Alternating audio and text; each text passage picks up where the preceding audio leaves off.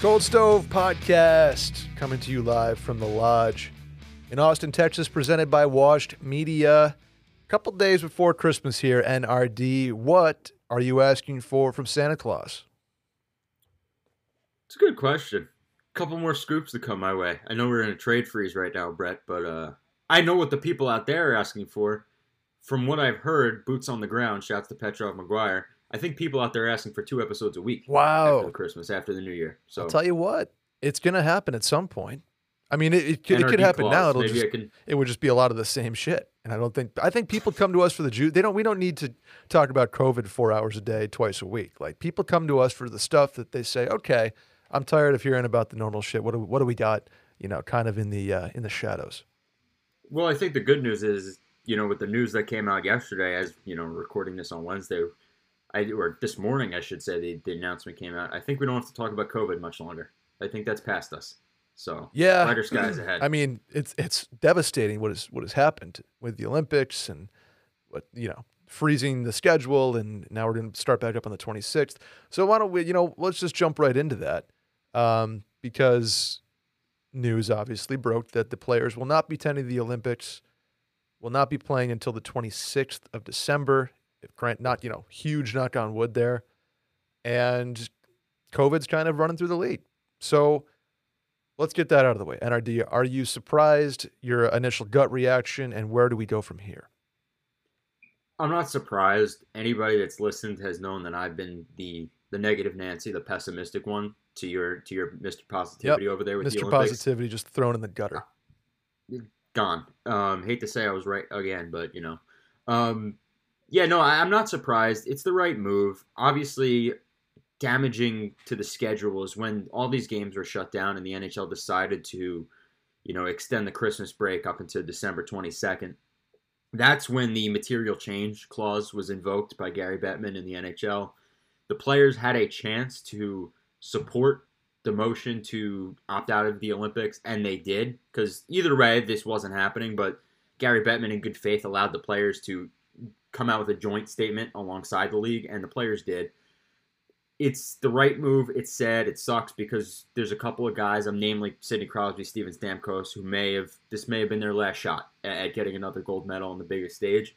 I really do hope that the NHL considers a World Cup of hockey within the next year or so that can get these players against each other. I forgot who I read the tweet from right before we were prepping for the show, but I saw a tweet that was like, on board with the World Cup, let's cut out the gimmicky crap, no Team North America, no Team Europe. Let's run the Olympics how it would have been ran, but, with an NHL/NHLPA produced World Cup of hockey, both in the States and Canada, and I'm all for that. I think it's a shame. We miss out as the fans and the watchers of the games, but, if it helps the NHL get back on track and utilize some of those days in February, then I think it's the lesser of two evils. Yeah, and I was listening to our last episode, doing some self-scouting, they call it.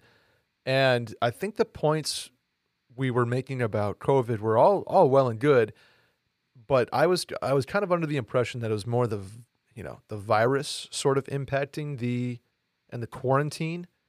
I think what really happened is if everything else stayed the same and even the quarantine was in place, it would have been up to the players, which would have meant they're going. What happened was, and the reason it is totally scrapped, is the material change to the schedule, right? Like, correct. If it had stopped at 8 postponed games, not a single person tested positive, but there was still the quarantine, there was still, the risk over there, it would have still happened. And now it's a scheduling issue, and that's a bummer. But that's something that I wanted to clear up and clarify, that I didn't think we were going to get to this point schedule-wise. So now I agree that it's the right idea. It is the right idea. Call. It is the right idea. It's the right call. And it's funny that you mentioned that, because I'm a little worse than you in the self-scouting department. But now that you mentioned it, and I play it back in my mind as I react live to this, I think that the reason why we were a little hesitant on calling it done for the Olympics is because of that, what you just said. We were looking in the wrong direction. We were talking about the virus and, the health concerns there, but it never really was a concern to a lot of these players. They would have went anyway. I know that, Stamkos said it was a shame. He probably would have went. And Mm-hmm. McDavid was McDavid was probably the big. I mean, there were vocal guys that were against going to the Olympics, namely Robin Leonard and whatnot. Sure. I would say McDavid was probably the biggest name that showed any hesitancy based on just the protocols that were in place, saying that it was it was something that needed to be looked into. It concerned him, but most players were gung ho about going, and it really sucks. But I think that now that you mention it, it makes sense that that's why we really didn't have a direct answer for you in the past couple of weeks, because we were looking in the wrong direction. I think all of us, not just myself, many around the league were concerned with the protocols in place. But it was the schedule at the end of the day that fucked things up for the Olympics. Yeah, totally. On your point about a World Cup or World Cup equivalent, I think it's a huge no-brainer. I did mention that on last week's episode that it doesn't feel that hard to do, especially if you're limiting the number of teams to countries that can put something like that together. Call it the United States, Canada, Sweden, Finland, Russia, and the Czechs. And then maybe you throw, if you want 8 to make it a really clean, bracket or whatever, you throw together a best of the rest, which is Germany, Denmark, Norway, and one more team. If you do want to do that young gun team just to fill it out to 8, fine, or whatever you may. I'm not even opposed to Germany getting team. Mo Seider Mo Seider on the blue line. Mo Seider, Leon Draisaitl, Dominic Cahoon. Germany would have a line or two that they could play. I mean, no doubt. Germany would kick some ass. Germany, and then maybe you have like the rest of the world, and it's President's Cup kind of thing. But my question for you would be, when would you have that tournament? Ideally, not practically, but ideally for you. And how would you ensure that it's not an all-star game and guys are like ripping around out there? I bake it into the schedule as like an Olympic break would be. Okay. I have a runway on this. If I was stepping into the role of Gary Bettman, if I crawled out from underneath his desk where I'm currently located, I would schedule it probably in the Olympic break time of what would have been a 2024 Olympics. So February of 2024. We know that the NHLers want to go to the Olympics in Italy in 2026. I would bake it into 2024. I would cut 3 weeks, 2 weeks out of the NHL schedule in that February, that time. I'd host it in a myriad of different NHL arenas, both in the United States and Canada, just because the NHL they're probably best equipped stateside and Canadian side to, offer any sort of infrastructure or what they need. I mean, I'm not opposed to going international with it, but it just makes it'd be one thing if the guys weren't already there. Like the guys it's just are easier because it's in the middle of the season. But I'd basically plan this like the Olympics of hockey. It'd be the World Cup of hockey, but I'd treat this like an Olympic break a couple of years down the line from now in the middle of the season where there is a time now where rosters get chosen over the course of the NHL season. There is a week-long camp, and then you go right into the schedule for this World Cup of hockey. I'd give it enough lead time to get it right and to give some of these players, because you would think that, we're about to hit 2022. You'd think that Ovechkin and Crosby and Stamkos, those guys will still probably be playing in another couple of years, you'd hope. Mm-hmm. So it's enough time for them to still have their moment in the sunlight to compete on the world stage again, but also to get some of those younger guys in the mix. You never know if a couple of these young prospects we have coming up, like a Shane Wright or Bedard in Canada, or Berard in Canada, is going to crack like the Olympic team because now he's in the NHL 2 years from now. There is, I think it's a good point. It's a good tentpole time frame to schedule it in 2024, right before the 2026 Olympics. And then maybe, you never know, to the NHL, if something ever comes up again where the NHL decides to not go to Italy in 2026, they could say we had this fantastic tournament in 2024 that we had so much lead time in preparation, and maybe we'll just keep doing more of these like we did in the 90s. Yeah, I think kind of every 2 years is a good tentpole tournament type of game. And you know what? Like, I think of Olympic soccer or World Cup soccer, right? The World Cup is the biggest event on the planet, and it's UEFA. The World Cup or soccer in the Olympics is, it's stunted because you can only go up to, I think it's 23, and you're allowed to have like 3 guys younger older rosters, than It's an interesting way of they do it. But the biggest thing about the World Cup is money, and so if you bake in sponsorship and you bake in a major network and you bake like if you turn this tournament into a cash cow for everybody involved and you turn it into prize money for everybody involved, you'll get Sidney Crosby going 100%. You'll get Connor McDavid going 100% because these guys, they're professional hockey players, but they're fourth out of four when it comes to salaries. So they'll go play if there's $5 million on the line for each guy. And that's all you need. It's like golf. It's the best guys. The best guys they'd quit the PGA Tour tomorrow if you offer them $40 million to go play in Dubai, like people are literally trying to do as we speak. It's happening. Follow the money on this. So it's the right way to do it. No, yeah. It is exactly the right way to do it. And you took the words out of my mouth. I was going to bring up the soccer model, right? Nobody gives a shit about the Olympic soccer tournament. They care about the World Cup. And I understand that soccer is considered, or football is considered the world's game, right? It's not as big as hockey on the world stage. But at the same time, it had to have started somewhere. And the NHL and the IIHF, if they want to bring them in as partners on this, can really carve out a tournament. I say forget the World Championships. We'll keep the World Juniors because that's its own thing. Sure. Forget the men's World Championships. Let's bake the World Cup. Let's start the World Cup hockey. Let's look at the FIFA model. Let's cut out the corruption that FIFA's had over the past couple of years. Yeah. And we'll build the World Cup of hockey. Forget the World Men's Championships. This will be our main tournament, and every 2 years we'll cycle a little bit around the globe, wherever the hockey hotspots are. Sure, play it in Moscow, play it wherever, play it in Latvia, doesn't matter to me. But this will be the premier tournament for international play. And then the Olympics kind of becomes an afterthought because, like you said, the NHL really doesn't get a big cut of that. So if the NHL and the IIHF could bring in sponsorship money and keep this in-house, then I think it's better for all parties. It's better for the general managers. It's better for the owners. It's better for the teams. It's better for the league, and it's better for the NHLPA. Yeah, and if the owners bitch about the guys going to Sweden and then coming back and being sluggish because they're on Sweden time, if it's hosted in Stockholm, then if you want to keep it in the States where the primary leagues are, you just split gate revenue with all the federations.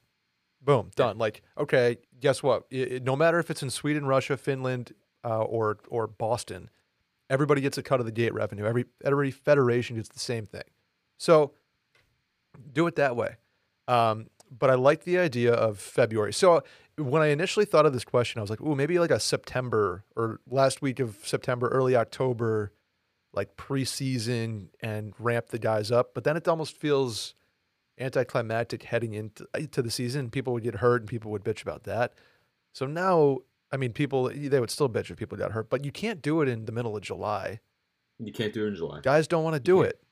And maybe if you had the cash to do it, but like that's their 2 months of vacation a year. Guys want to take that off, get their bodies right because the Stanley Cup is still what matters.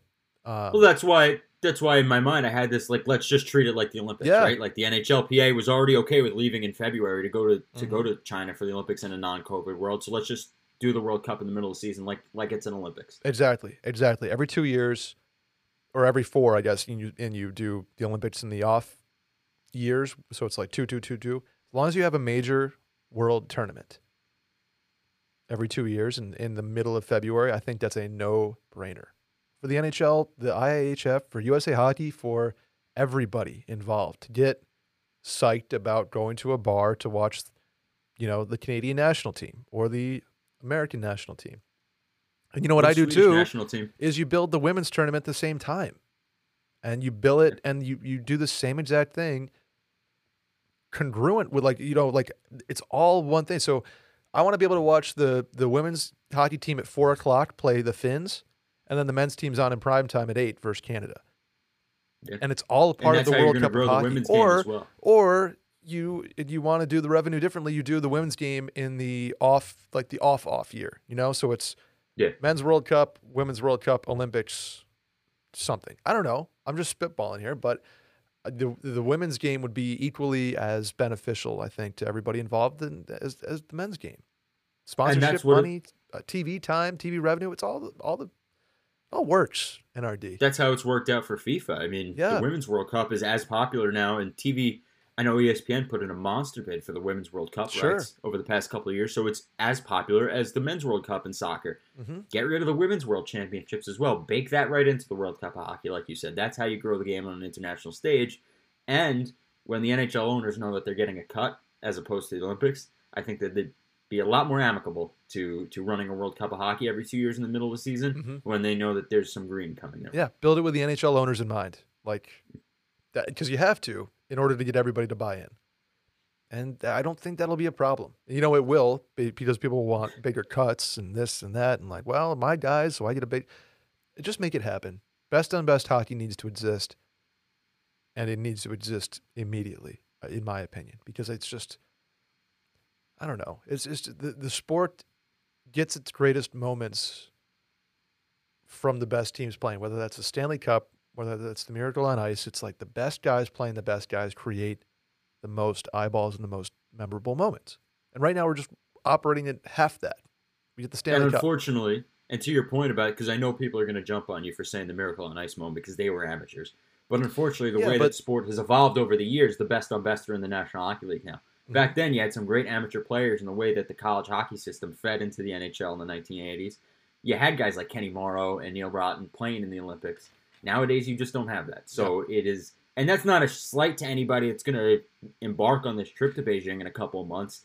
It's just that that's the way the hockey world works now. So we need that best on best competition because I get the amateurism aspect of it, and I know a lot of old heads will say that that has to remain true. But at the same time, don't act like when you watch Olympic hockey in February, you're going to enjoy the product as much as you would have enjoyed it with Connor McDavid and Sidney Crosby on the same line for Team Canada. Yeah, absolutely. And you know what? It's the perfect time to do it, too, because Super Bowl's over. NBA is not kicking into, like, it's getting close to playoff time, but it's not high gear yet in terms of playoff races. Same thing with hockey. MLB spring training is just starting. It's like a very solid time on the sports calendar where there's not a ton going on. Correct. So to me, it's a no-brainer. Absolute no-brainer. Let's table that discussion for a second and go back to the Olympics period. NRD, what happens now for Team Canada, Team USA? Where do they go? Because I would assume they're still sending somebody, right? Who is going? They're still sending teams. It appears that it's going to be a conglomerate of AHL/KHL, expats from the NHL over the years, / couple of guys like, that come to mind, like a Bobby Ryan or whatnot, that are home, that have been playing in the NHL over the past couple of years that just haven't, had an opportunity to sign with an NHL club this year. Devin Dubnyk comes to mind, who will be in the net for Team Canada most likely. Guys like that will be most likely at this tournament. Maybe you get a guy like an Owen Power or a Matty Beniers who wants to just go and play on that world stage for their country's delegations fresh off the World Juniors. It's possible. I think you could see one of those guys being susceptible to go, especially because, I get chasing an NCAA championship, and I know you're a big college hockey guy, Brett, but at the same time, to have a chance to compete for a gold medal does a lot more for your resume, in my opinion, than an NCAA championship. So you might see some of those top young talent go straight from the World Juniors right to the Olympics. But I know behind the bench for Team USA, one thing that we mentioned on last week's podcast and it's starting to leak out now is David Quinn. Mm-hmm. I had mentioned that last week. David Quinn appears to be the guy behind the bench for Team USA. John Van Beesbrook will be taking over as general manager. And then for Canada, we are not sure who will be in charge. The belief is that it's Claude Julien behind the bench and Shane Doan is general manager for Team Canada at this point. So there are some executives in place, not NHL-linked executives, but the talent is still there. You still have some big names involved, even though they're not on the ice playing. It still will be exciting. That's what I don't want to discredit the Olympic tournament that's about to happen now at the NHLers. I still think it's very exciting, and I think it should put more of the emphasis on the women's game, which the women are sending their top players, and that is always an exciting tournament.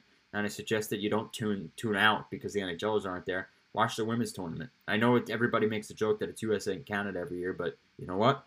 Some talented hockey going on between those two teams. Yeah, and every 4 years I watch every second of it because they're good. They're awesome. And it's good hockey. It's really good hockey. So Interesting to see what the rosters turn out to be and who will be on each team. It's kind of funny. I'm like the Brian Giantas of the world. I don't think he's going this year, but like guys like that who are just a year or two removed, have the American hockey in their blood, Canadian hockey in their blood, and want to go. And we'll see what happens. I'm sure, like I'll still watch. I'm going to be disappointed, but I'll still watch. And maybe Ovechkin goes over under a pseudonym and is just like, oh yeah, my Alexei Ovechkinsky, and he plays for the Russian Federation. Who knows? But you know what? This is the breath of fresh air that Team China needs to make a run. Hey, you never know now. Team China has all the tools.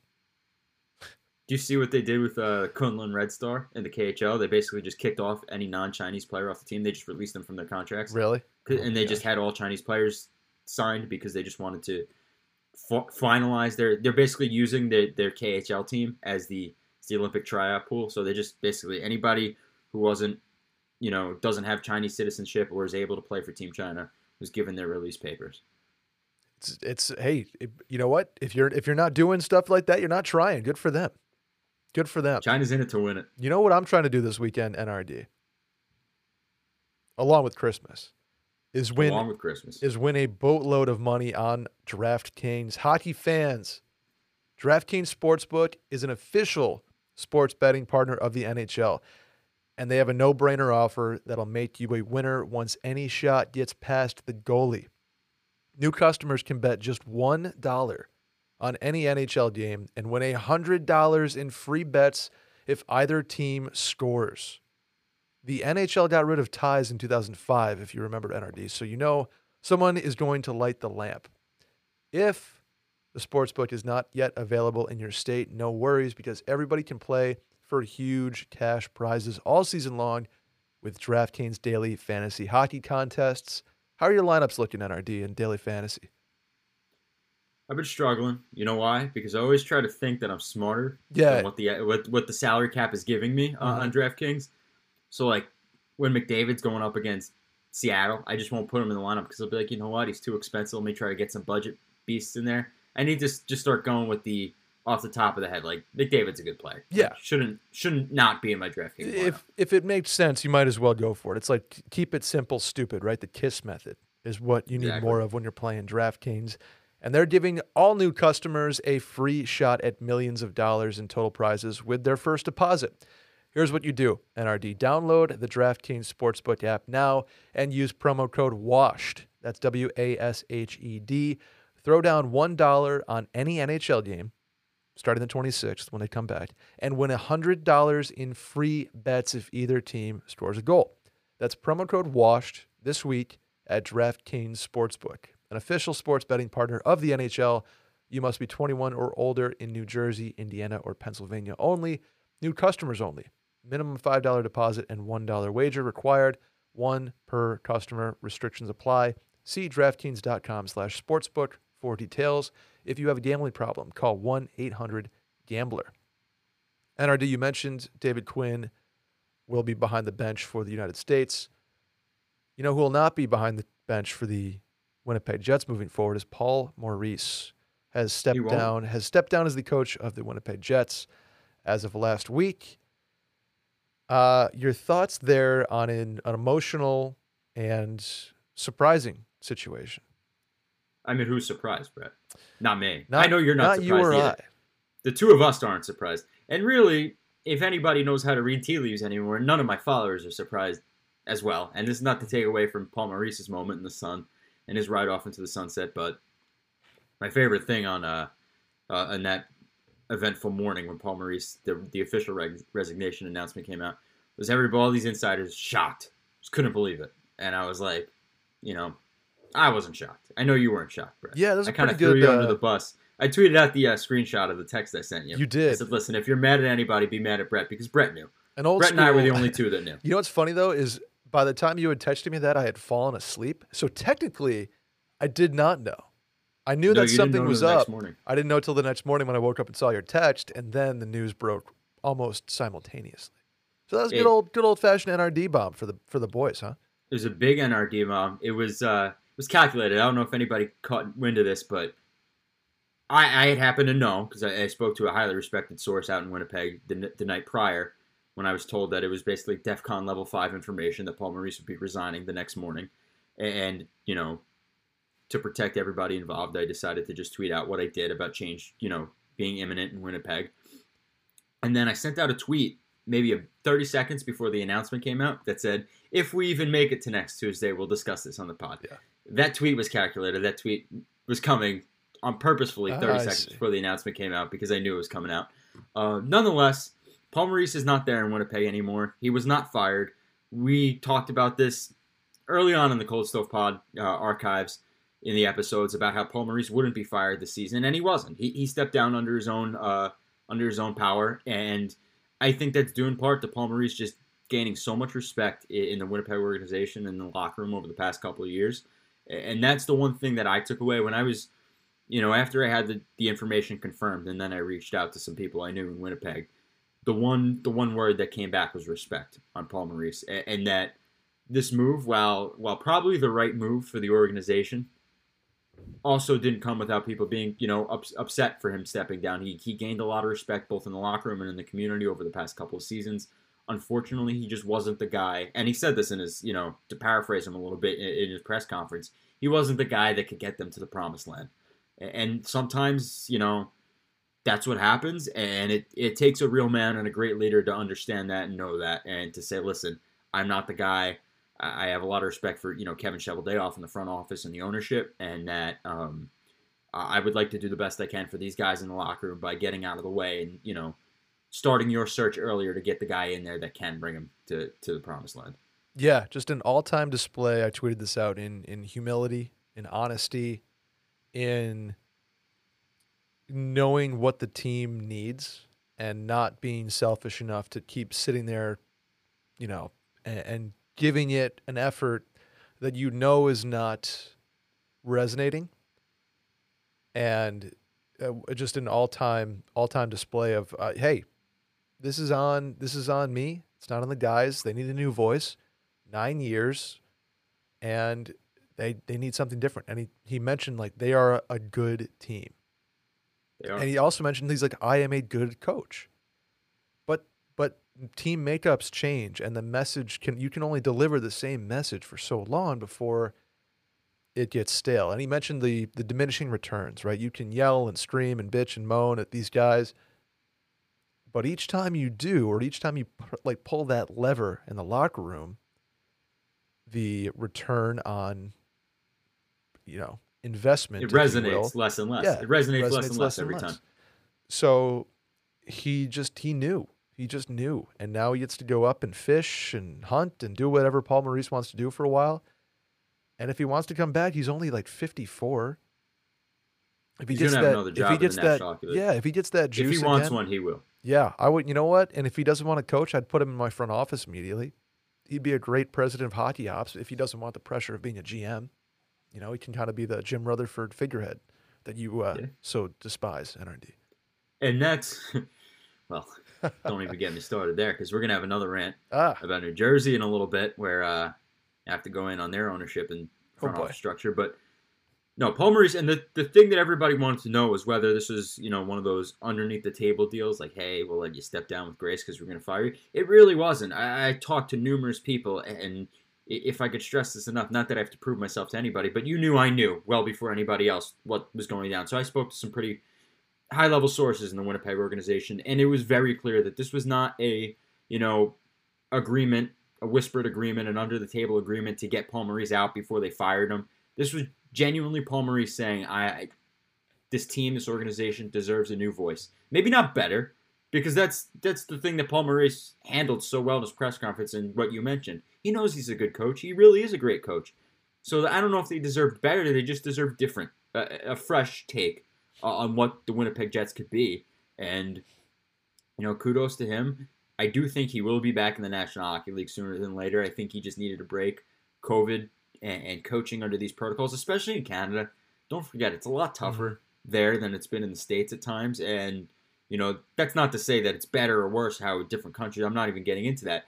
But just, it's different, the protocols there than it is in the States right now. So it definitely weighed on him. And, he's garnered enough respect and done enough in his National Hockey League coaching career to say that he doesn't need to hang on to this job for the wrong reasons. He has all the wherewithal to step aside for now and come back when he feels that he is ready to provide a new voice to an organization.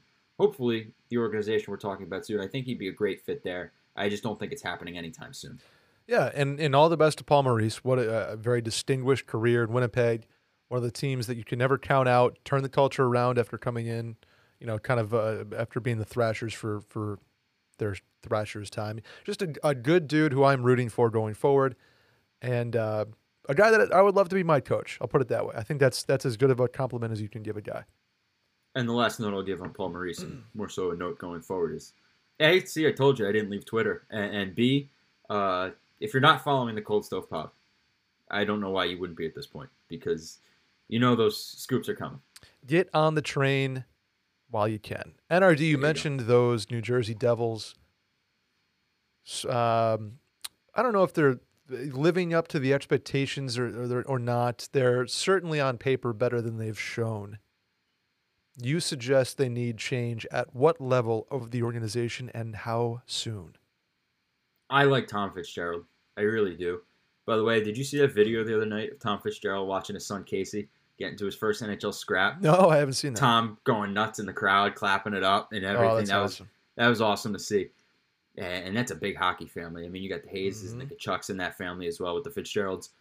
But I think Tom's a great general manager, and I think he's constructed this roster, not perfectly, but he's infused the right amount of youth, and he's taken chances on guys like PK Subban, who has the talent, and it didn't pan out probably the way they had hoped in New Jersey. But you have to have a guy with balls at the top to make those decisions and to say we're going to grab a guy like a PK to join the roster. And Dougie Hamilton's a great example this past offseason to spend that money on a guy like Dougie, who there were a lot of question marks on Dougie Hamilton's ability to play, a more of a number one shutdown / all around defenseman role and not just on the power play and Rob Brendamore system.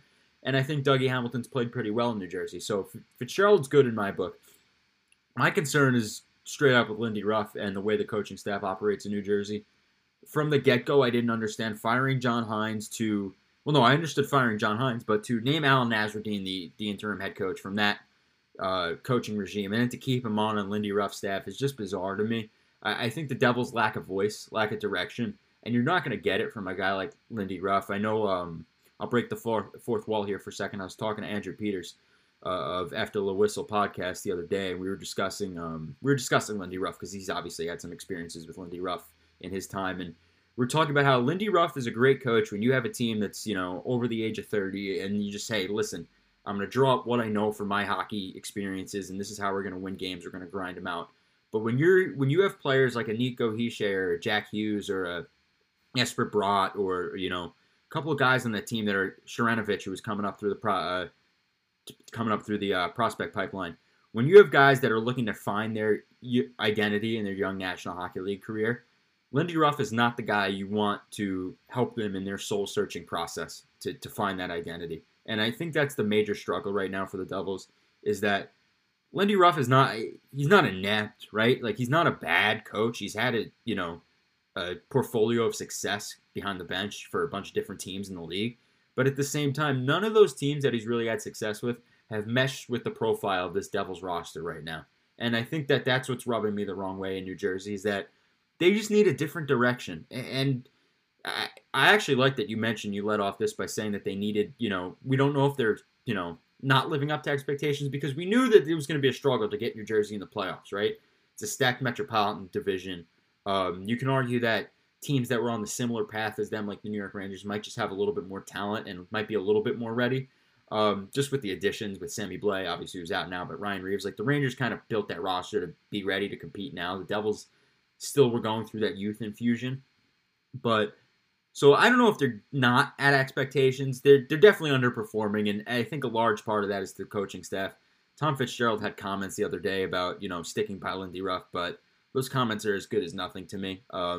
We know what Chuck Fletcher said about Alain Vigneault, and then that happened like 3 days later. So that's just lip service. But I do think change is needed in New Jersey ASAP, and I think it'll come. Like I mentioned on last week's podcast, more so now of a rumor update. Pause the rant for a minute. The expectation is that Lindy Ruff will not finish the season in New Jersey. It's more of a matter of when than if. It's just about, getting ducks in a row. It's not going to happen over Christmas break. They're not going to fire the guy Christmas morning. Yeah, no. And I think I agree with that. We've talked about it, and I think everybody kind of realizes that Lindy Ruff is a guy that goes in to win and win Stanley Cups and not just win development points with guys like Nico, guys like Nate Bastian, guys like there's a lot of good guys on that team. There's a lot of good veterans on that team now. They're getting close, but they need 2 or 3 years of a guy to get them in a spot where they're ready to hire the artillery, if you will. A guy like Lindy Ruff, a guy like Claude Julien, a guy like Alain Vigneault even. But we'll see. We'll see what happens, and I would expect them to be movers at the deadline, especially a PK Subban. And maybe that coincides with change. But I think you're right on Tom Fitzgerald. I think he's a very solid GM, for lack of a better term, and I think ownership is not impatient there, but they are certainly demanding of who they hire.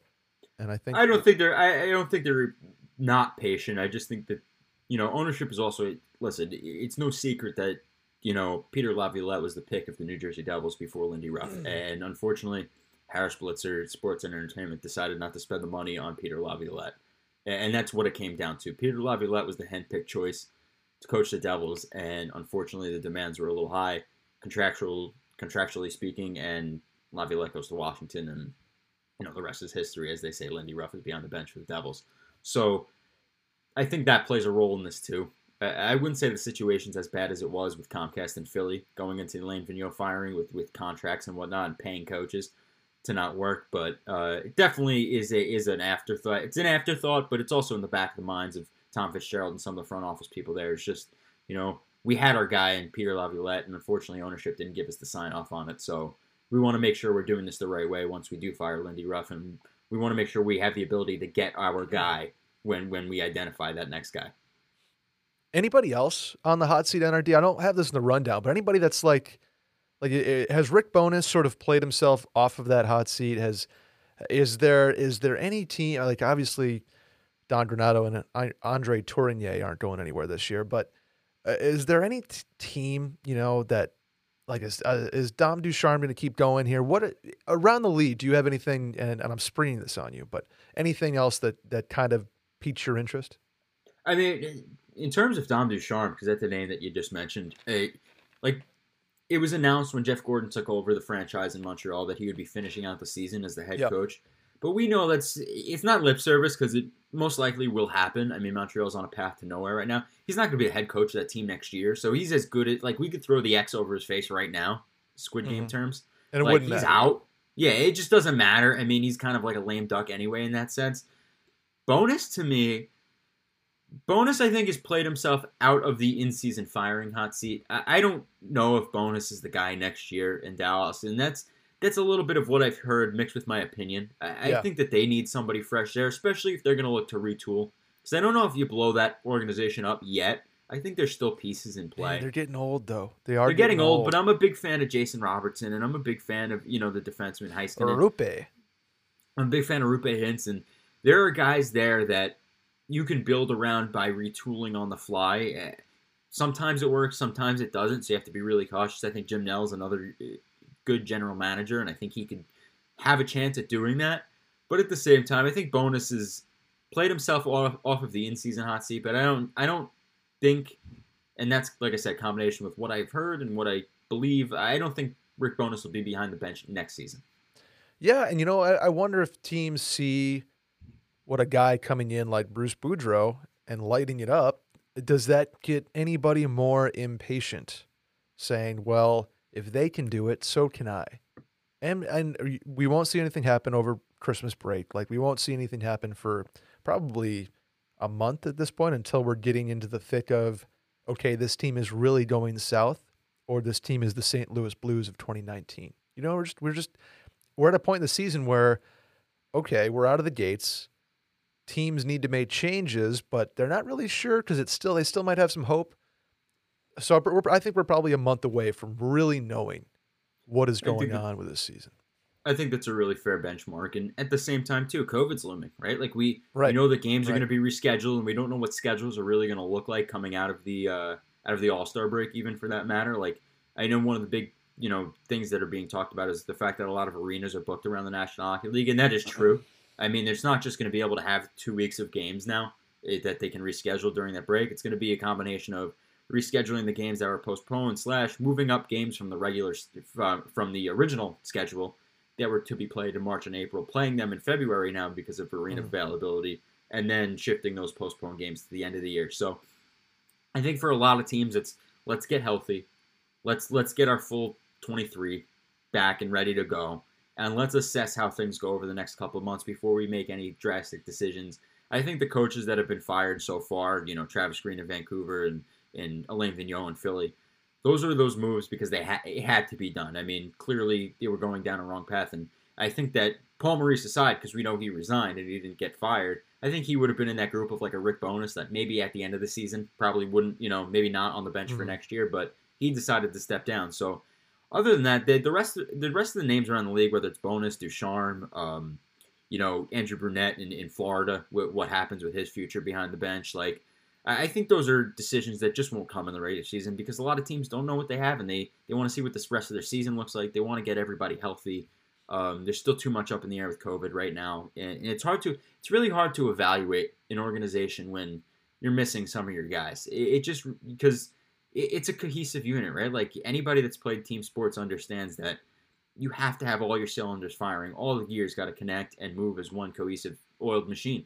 And that's the only way you can really get a true sense of what your organization is doing on the ice. You can't evaluate it with 19 guys there and 4 AHLers in the lineup just because it throws off that chemistry. I think you're right, Mr. Barry Trotz. I think you are right. I think that the one thing we will see if there's a change imminent across the league, it will be to the protocols. It will be more in line, especially with United States teams. That's the big problem with this is Canada. Nothing wrong with Canada. I get their approach, but the U.S. teams will say, why can't we be like the NFL? Why can't we be like the NBA and test symptomatic players only? And the reason is because it won't fly in Canada. But I think there will be a happy medium to that where maybe it's, well, we test like we do, but it's 7 days versus 10 days, or it's 6 days versus 10 days, or 5 days, and then you can test out of it type of thing. That is where I would expect a change versus asymptomatic versus symptomatic. And I won't go long on this, but I just wanted to make a quick, not retraction, but addendum to what I said on Twitter the other day. Steve Yzerman made a comment that like we have to stop testing asymptomatic players, and I tweeted out that he has a point, and I'm not ignorant to this whole COVID thing, but at the same time, I just want to address this on a further scale really quick. He really does have a point. If the NHL is concerned with stopping the spread of COVID, then the right thing to do is to test everybody, and you have to test and trace. But if the NHL is concerned with finishing the season, playing games in a timely manner, Steve Yzerman has a point. You just have to stop testing the asymptomatic players. You have to treat it like a player shows up to the rink with flu-like symptoms, and he's not in the lineup that night, and he goes and gets tested, and then you handle it from there. But if players are not reporting any symptoms and they feel great and they're not aware of any contact tracing with any players that did or any people that did test positive, then you just have to let them go. And that's the only way that the NHL is going to be able to finish this on time. And I don't know what the correct answer is, but I just wanted to clear that up because I didn't mean to come across as ignorant in 140 or 280 characters that Twitter allows me to speak on. I just think that if the NHL wants to go in that path and get this thing done on time, then Steve Yzerman has a point. You just can't test everybody. Yeah, and maybe you do it. Yeah, I think a switch to I'll call it smart testing. So maybe it's not asymptomatic 100%. It's not symptomatic 100%. I just want to get smarter, where a team comes back from a road trip. Then maybe you can spot test everybody. Symptomatic, obviously. A team is going to Canada in 3 days and they have strict requirements. Then maybe you spot test everybody. Just smart testing versus blanket everyday stuff, I think is my kind of where I land on this stuff. No, I think you're right. It's the tough part is nobody's gonna act like nobody has the answer. One side's gonna say one thing, the other side's gonna say, listen, we got to test everybody, and it's truly a gray area because there's still a lot of stuff that we don't know. You know what? A bit of good news in this whole thing, just sort of bad news, good news, is that this variant, Omicron, is ripping through populations. but it is shown to be less severe. And I'm comfortable in saying that now based on information that is out there. It used to be like, well, just like don't get ahead of yourself. If South Africa and now the UK have anything to do, and they had this variant earlier, obviously, it rips through, it spikes quickly. Cases are already down in those two countries, and it's less severe as far as hospitalizations and deaths go. So Correct. a little bit of good news that, and you know what, if it keeps ripping through, knock on wood, we get through this thing quicker and can move on. I don't think we'll ever move on 100%, but we'll be able to get in a point where it's normal again. During the beginning of the season, basically. Yeah, that's what we had at the beginning of the year. Shall we whip around, NRD? Let's go. Jakob Chychrun is the one name that's been on the block more than the rest lately. Do you see anything happening with Chychrun sooner than later? I think Arizona blows this thing up sooner than later. That's just, Phil Kessel and Chychrun if they decide to move him. One thing about Chychrun is the New York Islanders have been one of those teams that, in the social conversation have been discussed for Chychrun. I don't believe the reports out there that the New York Islanders checked into it this prior offseason because I really don't think that Arizona was too bullish on doing it this prior offseason. I think now teams are looking in, and I'm sure the Islanders are one of those teams. Lou Lamoriello is a smart guy. It's funny I said that after last week, but, listen, I said it plain and simple. I have a lot of respect for him. I'm sure he's placed phone calls, but I think that report was maybe a little gun jumping on that behalf of Jakob Chychrun, but nonetheless, he's a young, talented defenseman. He's wrapped up for the next couple of years. He's the guy that you want to add. He makes sense for a team like the New York Islanders. He makes sense for a team like the Montreal Canadiens who are looking for an answer on the blue line, and they need a guy that's a little bit younger and maybe has term so they can kind of figure out their salary cap situation over the next couple of seasons. I like the fit there. But Arizona's going to blow this thing up sooner than later, and I think they're going to have a ton of assets to dish out around the National Hockey League between Chychrun, between Phil Kessel. Louis Erickson's playing himself maybe into a rental role, which is amazing. I mean, he's playing pretty well. Let's not joke about that. He's been fairly solid in that lineup. So, you never know if they retain salary again on Louis Erickson. It becomes appealing to a team, especially with COVID, right? Because COVID's going to destroy depth over the course of the season.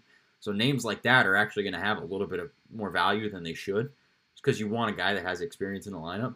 But Arizona's an interesting player. We know they're going to sell heavy. It's just a matter of, when and where they send these guys to.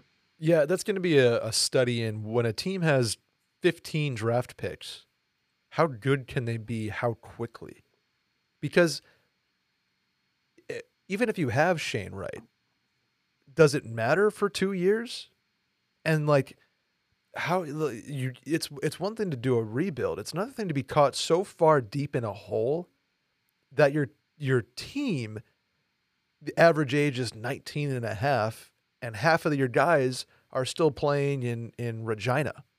Yeah. How explosive can you it's one thing to bomb a team. It's another thing to nuke a team. So that your entire team is draft picks. So I don't know. I don't know what the answer is, but Arizona is certainly trying to do it, or should I say the future Austin Coyotes. They're certainly going for it. You got me on board with that, by the way. The more I think about it, I think Austin's a good home. Need a rink. They just built the it's called the Moody Center. It's going up as we speak. And let me check the capacity. Not big enough though. Capacity is 15,000 plus seats. So it's cutting it close. Opening in 2022. Really cool looking and downtown, but I don't think they're building it with hockey in mind. That would have to be an addition, I guess. Yeah. No, you hit the nail on the head with the Coyotes draft picks. I mean, the Edmonton or Buffalo model over the past, what we've seen over the past decade or so was that the team wasn't great, but they did have some pieces in play over the past couple of years. And then we said, listen, we're going to bomb out this year because Connor McDavid or Jack Eichel are available. Right. Buffalo's never had 10 picks in the first 2 rounds. They've had 3, and that's Arizona's. Wow, yeah. Yeah. Arizona, like you said, would really nuke the organization down to nothing. I like Tourigny. I think he's a good coach.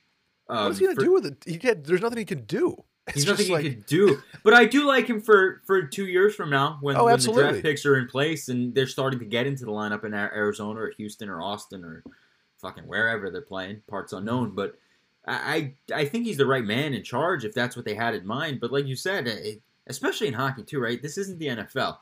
If you like, all 7 rounds of draft picks don't play right away, where they do in the Correct. NFL or the NBA. First and second rounders are usually on a lineup, like or on a roster.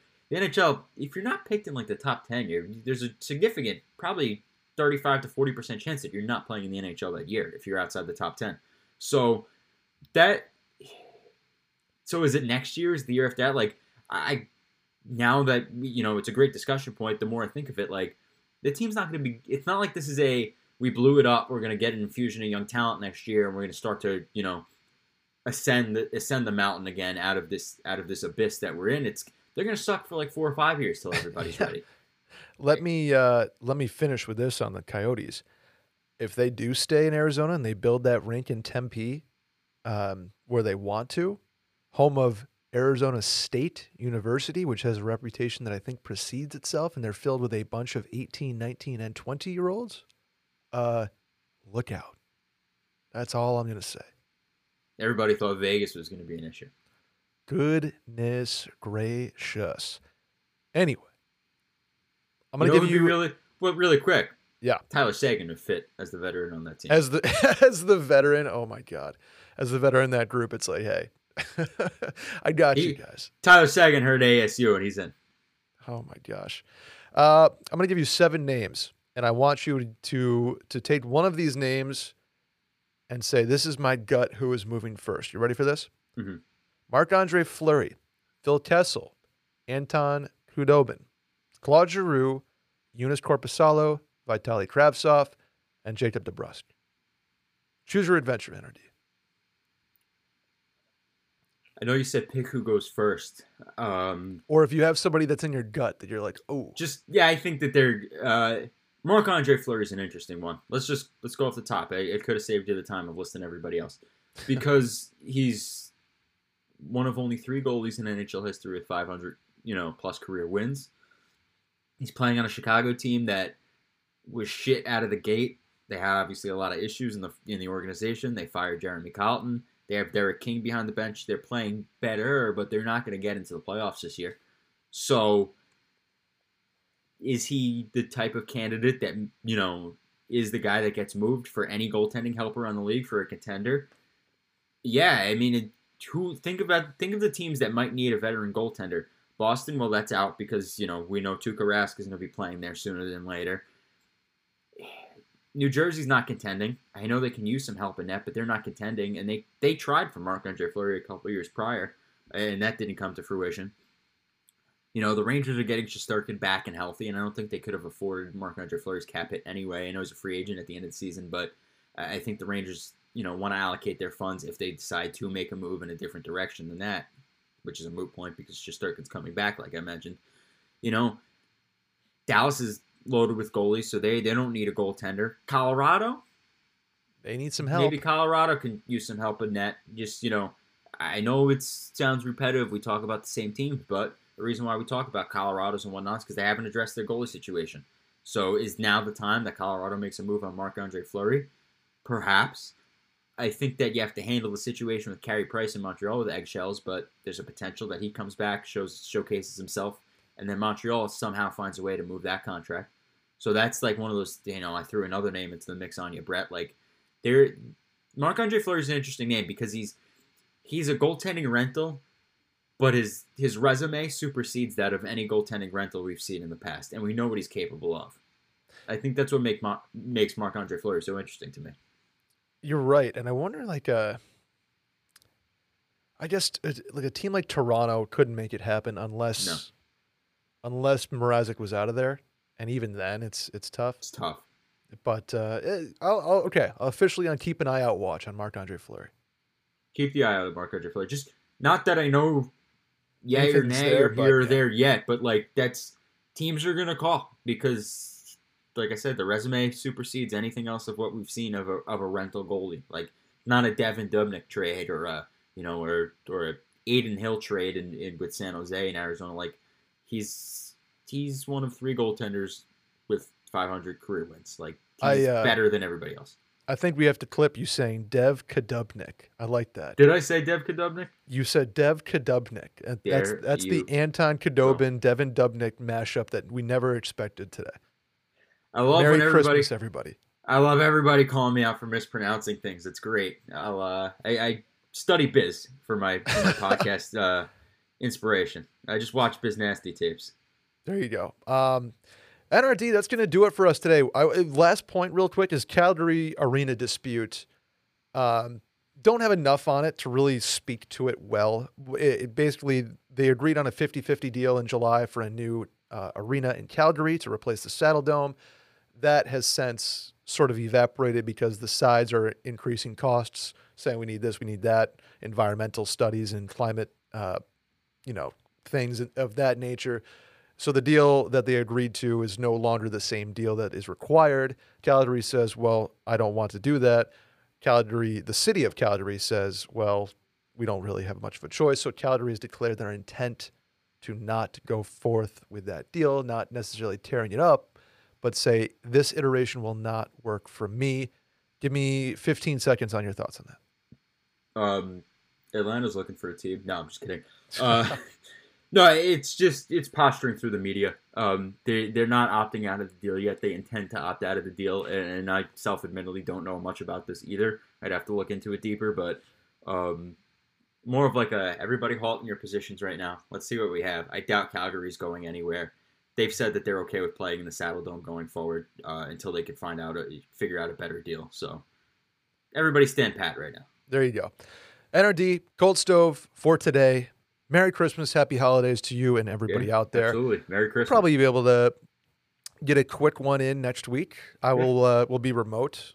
NRD from the Batcave. I will be from back home / in beautiful Rochester, where knock on wood, slated to go see a Sabres game. So, again, you and all knock 12. on wood, I will be, me and my 12 closest friends will be at a Sabres game at KeyBank. Or HSBC to me. But that'll do it. The tens of Sabres fans. Yeah, all dozen of us. So, good episode today, NRD. I am Brett Merriman at Schmerriman. That is NRD at NHL Rumors Daily. Give us a subscription. Great ratings, great reviews the last couple days. Keep those going. Maybe in the new year we'll rip through a bunch of those. And follow at Cold Stove Pod on Twitter and Instagram while you're at it. Shoot us topics and questions that we need to cover. NRD, anything else for today? No. Merry Christmas, everybody. Happy holidays. Appreciate everyone as always, and let's get through this together, everybody. Keep being safe, keep being healthy, and we'll see NHL hockey soon enough. Amen. Amen, brother. All right, we'll see you guys probably next week. I can't guarantee an episode, but we'll throw something together. Maybe not a full episode, but just a quick check-in, because it technically is vacation time for your boy, but maybe I'll hold down the fort. We'll see. There you go. The NRD solo, just rants and thoughts. There you go. All right, my man. Thank you, everybody. Merry Christmas, Happy Holidays, and we will see you guys when we see you.